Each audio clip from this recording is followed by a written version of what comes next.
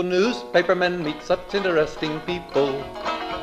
They know the lowdown, now it can be told. I'll tell you quite reliably off the record about some charming people I have known. For I meet politicians and grafters by the score, killers plain and fancy, it's really quite a bore. Oh, newspapermen meet such interesting people. They wallow in corruption, crime and gore. Ting-a-ling-a-ling, city desk, full of press, extra, extra, read all about it, it's a mess, meets the test.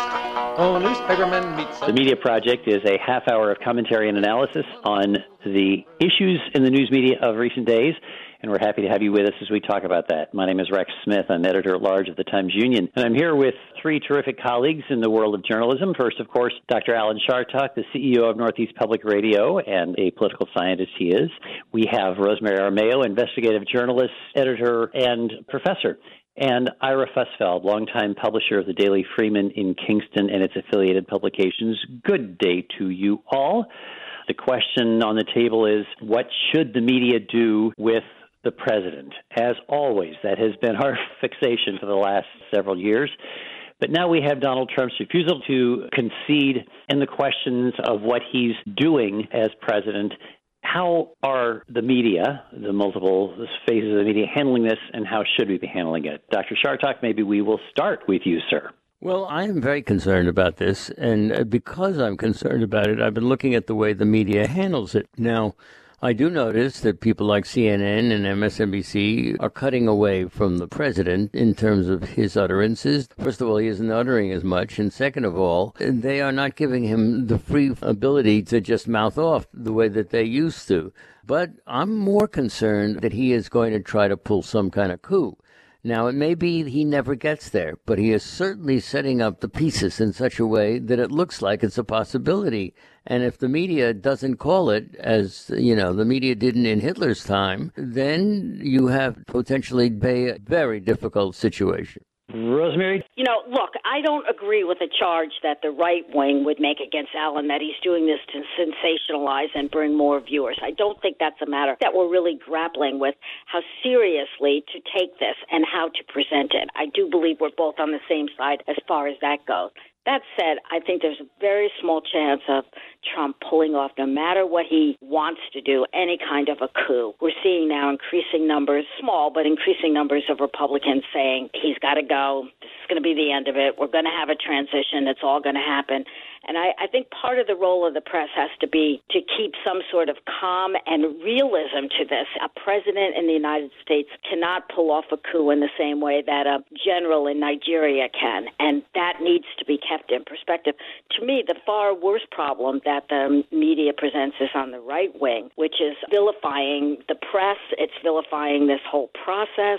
That, to me, is more divisive and scary than the chance of a coup. Yeah, very interesting. Ira, where do you come down on this? Well, there's a lot to unpack, and I agree with elements of both what Rosemary and Alan said. I'm somebody who walks around in life with the glass being half empty rather than half full, so I'm a pessimist by nature. I take what Trump is doing right now very seriously. I'm very concerned about where this might go, but this is a media show, and I think right now the big media, and I put the New York Times at the top of this list, has been doing an exceptional job. We need to be reporting on what he's doing. We need to make sure that people know what may be in the offing. I don't know whether all of this coverage would be sufficient if, in fact, he does the worst and does think about a coup. I look at what he's done already in the Defense Department, and, you know, it's been duly reported, and much of it has been critical, but that hasn't stopped them from doing it. And I would add one other question to the mix. Let's presume, for the sake of our sanity and for argument's sake, that the transition will occur and Biden will become our next president. I think we're safe in saying that Trump is not going away. And so what will the media do then? How much should we be paying attention to him on day one when he starts campaigning for the next election? And that's something that I think we're going to be talking a lot about on this program. I'll tell you that we in the Times-Union editorial board had a conversation a few days after the numbers had been called, and we had a serious conversation about should we do an editorial warning that Trump is setting us up for a coup. And we thought that we would be, perhaps being overly zealous and held back from doing that, notwithstanding the moves that he's making in the Pentagon and in the intelligence community.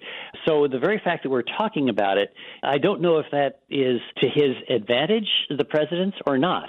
But we thought that the responsible approach, even on the opinion pages, was to defer, to just be a little bit calm about this and not go running around saying he's going to install himself as a dictator, it's a coup coming. So I think there is some level of cool-headedness that's required here after all these years. Do you not agree, Alan? No, I think, frankly, we're all on the same side. Do I think that in the end there will be a coup? No. Do I think he's making moves to make it look like he's planning a coup? Yes. Ira said it. Rosemary is concerned about what he's doing.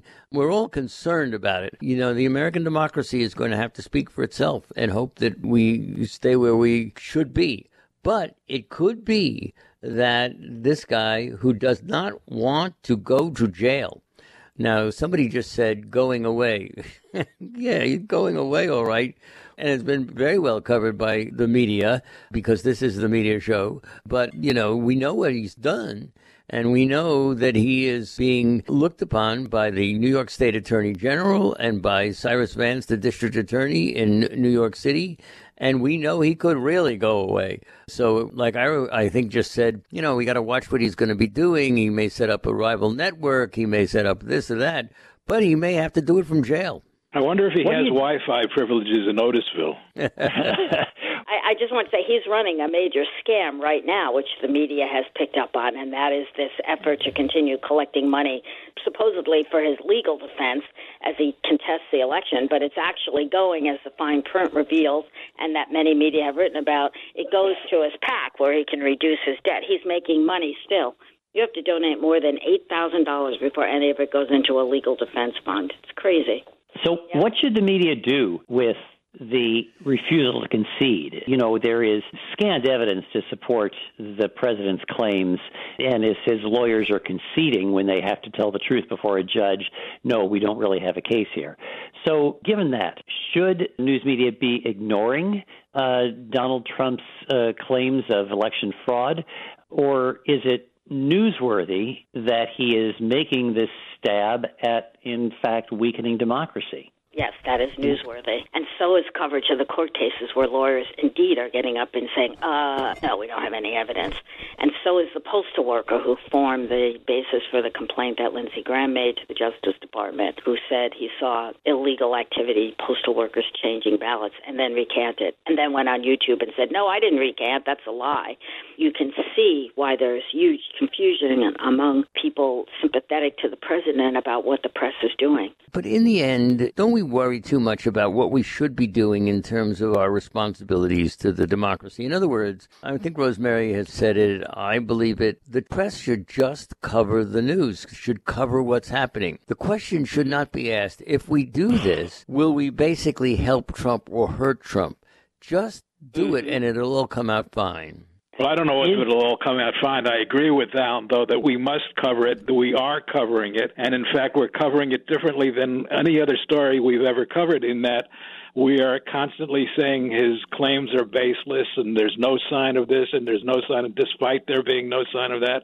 In the past, I suspect that we would have just regurgitated what he was saying and then let the public decide. And now we're pushing the public along because it's necessary that we do that. So it's a fine line, but, part of the media's role in a democracy is to be a watchdog. And so if somebody is weakening that democracy by making false claims, don't we encourage that weakening by covering it, by giving it a lot of oxygen, in other words, so that the flames are fanned, creating doubt, frightening citizens just by the coverage? I think ultimately the right decision is, yes, cover it, but don't make it the lead story of the paper. Don't make it the top of the newscast. Don't make it the theme of your podcasts.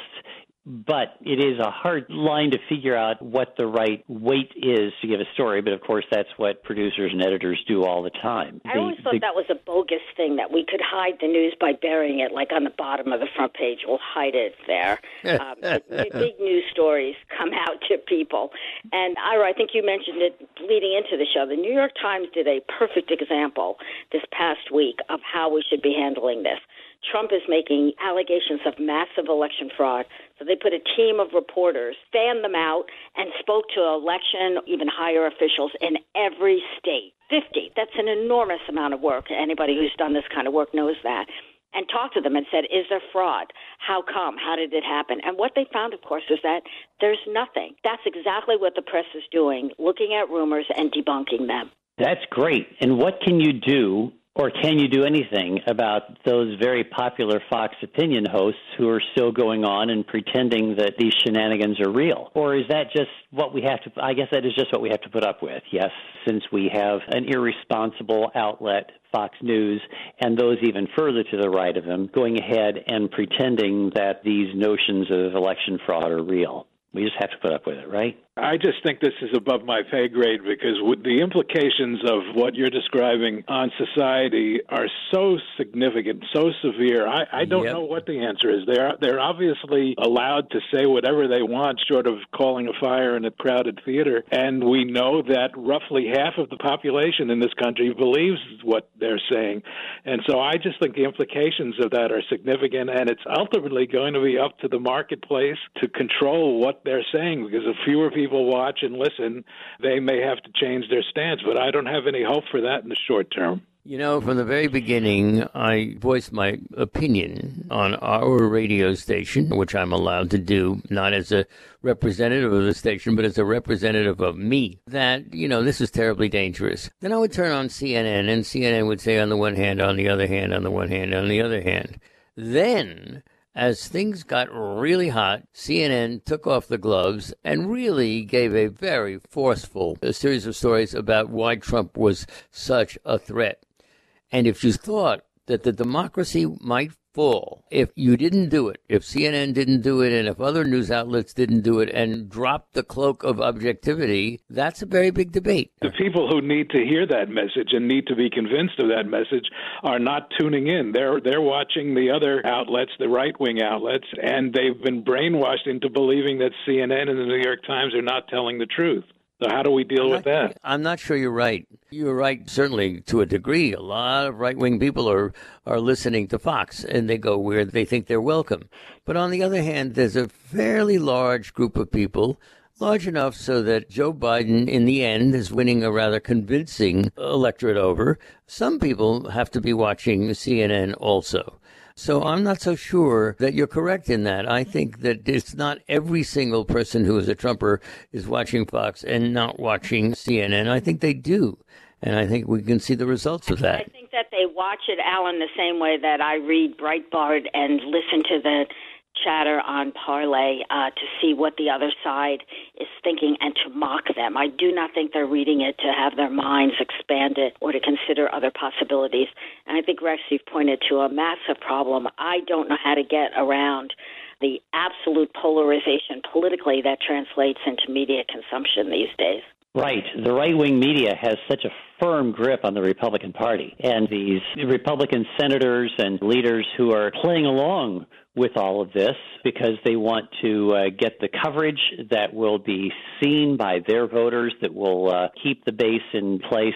And as long as you have a media ecosystem in which particular market sectors are what guarantee the survival, the thriving, and that's the case for Fox News, keep the right. As long as you have news media acting irresponsibly like that, you're going to have this problem of people not really knowing what the truth is. Yeah, on the other hand, did you see coming that the President of the United States would be screaming about how partial to the Democrats that Fox News is? So I don't know, to me, the secret of the Fox thing is the split in the Murdoch family, which we see one kid really seriously anti-Trump, the other not so. And we're finding in Fox's portrayal of what's going on here some encouraging signs. And the reaction to that has been to many on the far right is to also reject Fox.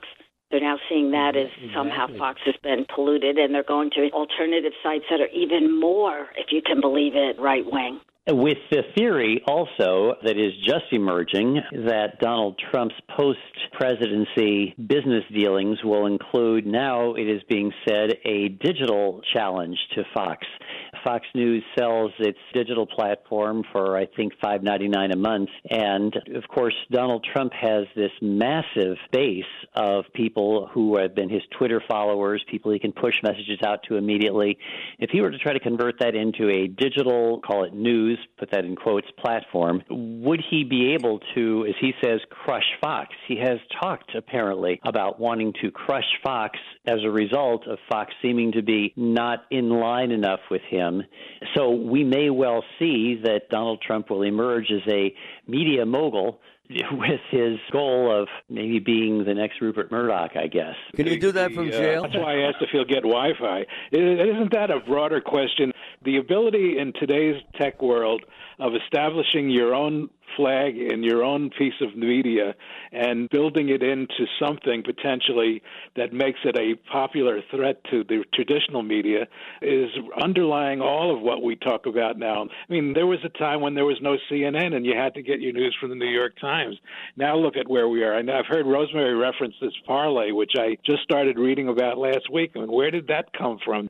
So, yes, Trump could form a digital channel. The LA Times the other day had a story saying it's unlikely that he would go to the route of a Trump TV because TV consumption is going down and it's a very expensive proposition.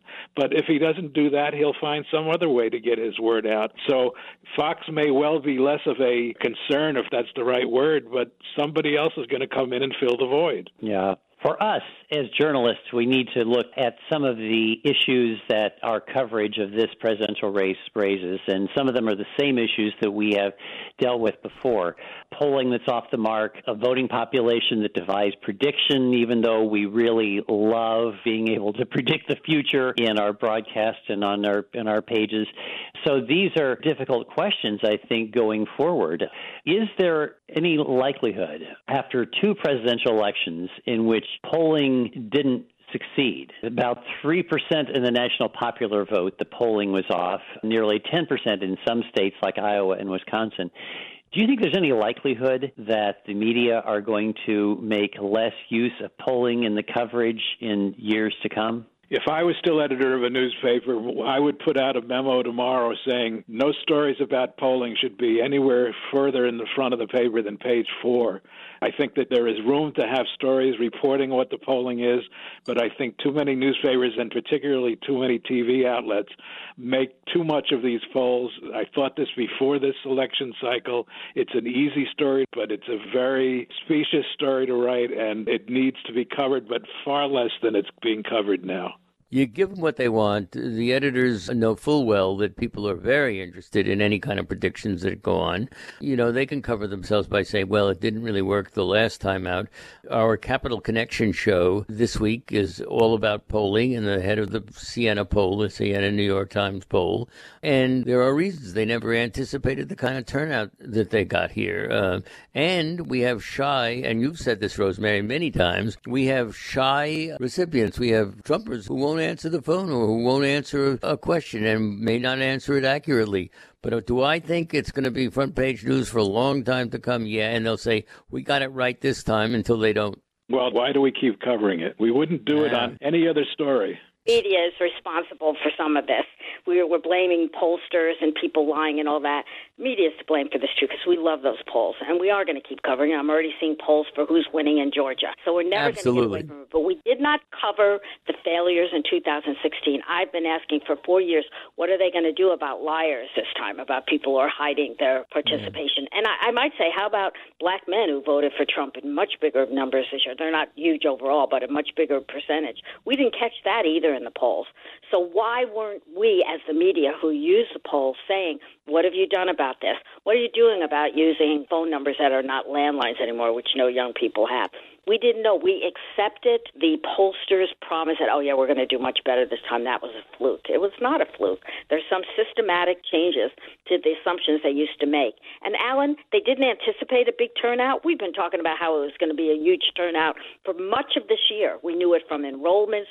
We knew it from excitement about people about voting. Why didn't they know it? Why wasn't that in there? And we have not covered that as a media. The answer to that part is that the record turnout was anticipated, but they just didn't know how to predict, since the most dependable polling for years has been based upon likely voters, and you select likely voters based upon their voting history.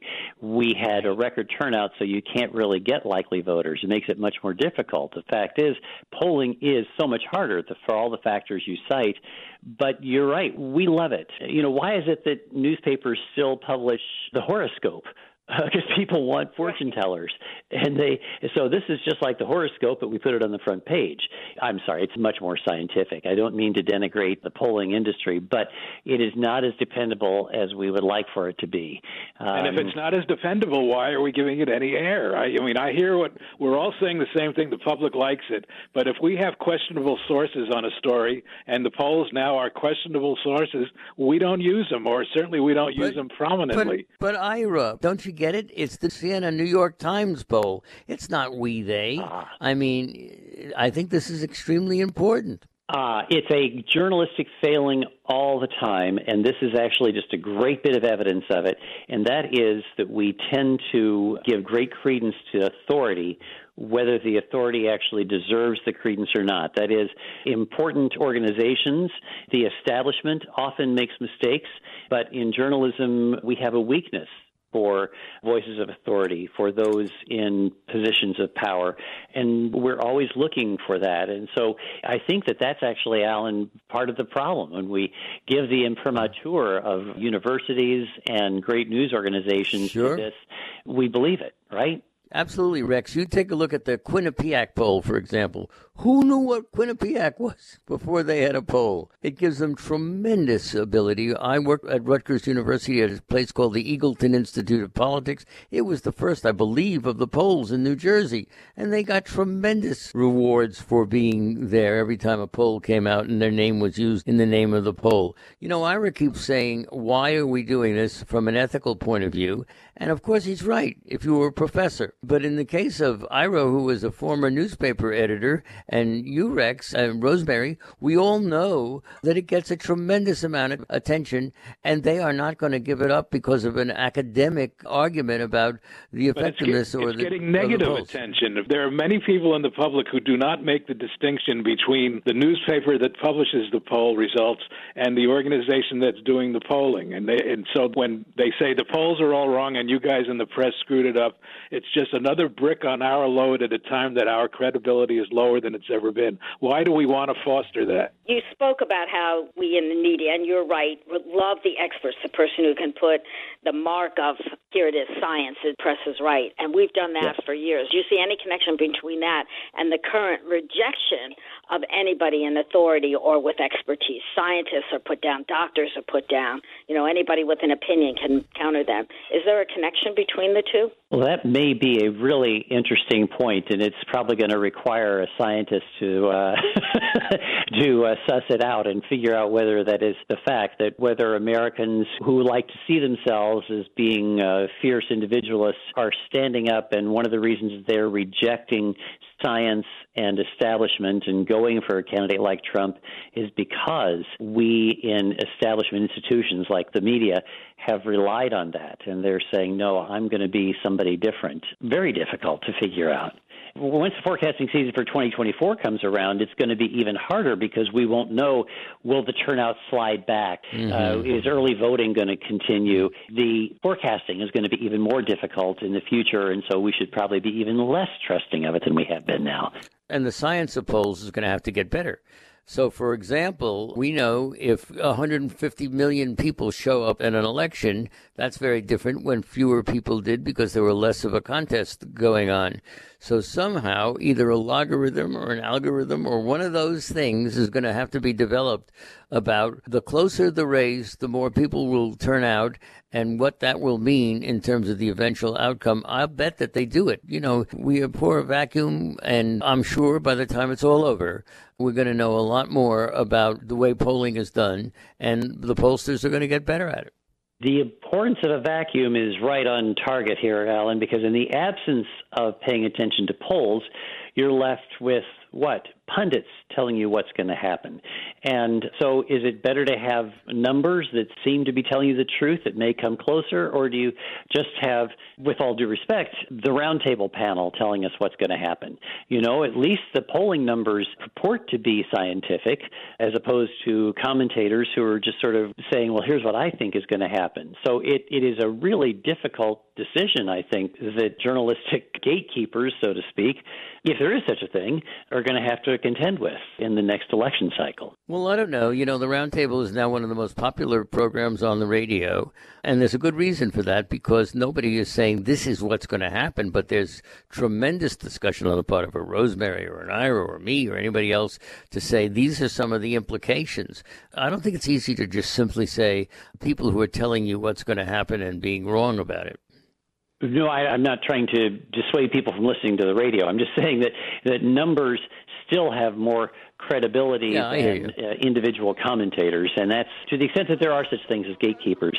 It's going to be hard for them to resist that. That sounds like another whole program. Another whole program, and we will get around to that one of these times. Ira Fusfeld, Rosemary Armao, Alan Chartock, and I'm Rex Smith, with thanks especially to our producer, David Gastina, and to you for joining us again this week on the Media Project. To work like hell just for romance, but finally the movies notwithstanding, they all got tired of patches on their pants. The Media Project is a production of WAMC Northeast Public Radio. Alan Chartock is CEO of WAMC, Professor Emeritus at the State University of New York, commentator, columnist, and author. Rex Smith is editor-at-large of the Times-Union. Rosemary Armao is an investigative journalist and adjunct professor at the University at Albany. And Ira Fusfeld is the publisher emeritus of the Daily Freeman. You can listen to or podcast the Media Project anytime at WAMC.org, or just download the WAMC app for your iPhone or Android at the Play Store today. Thanks for listening. Interesting people. Their policy's an acrobatic thing. They claim to represent the common people. It's funny, Wall Street never has complained. Ah, but publishers have worries, for publishers must go to working folks for readers and to big shots for their dough. Now publishers are such interesting people. It could be prostitution, I don't know. Ting-a-ling-a-ling, circulation, ting-a-ling-a-ling, advertising, get those readers, get that payoff. What a headache, what a mess. Oh, publishers are such interesting people. Let's give 3 cheers for freedom of the press.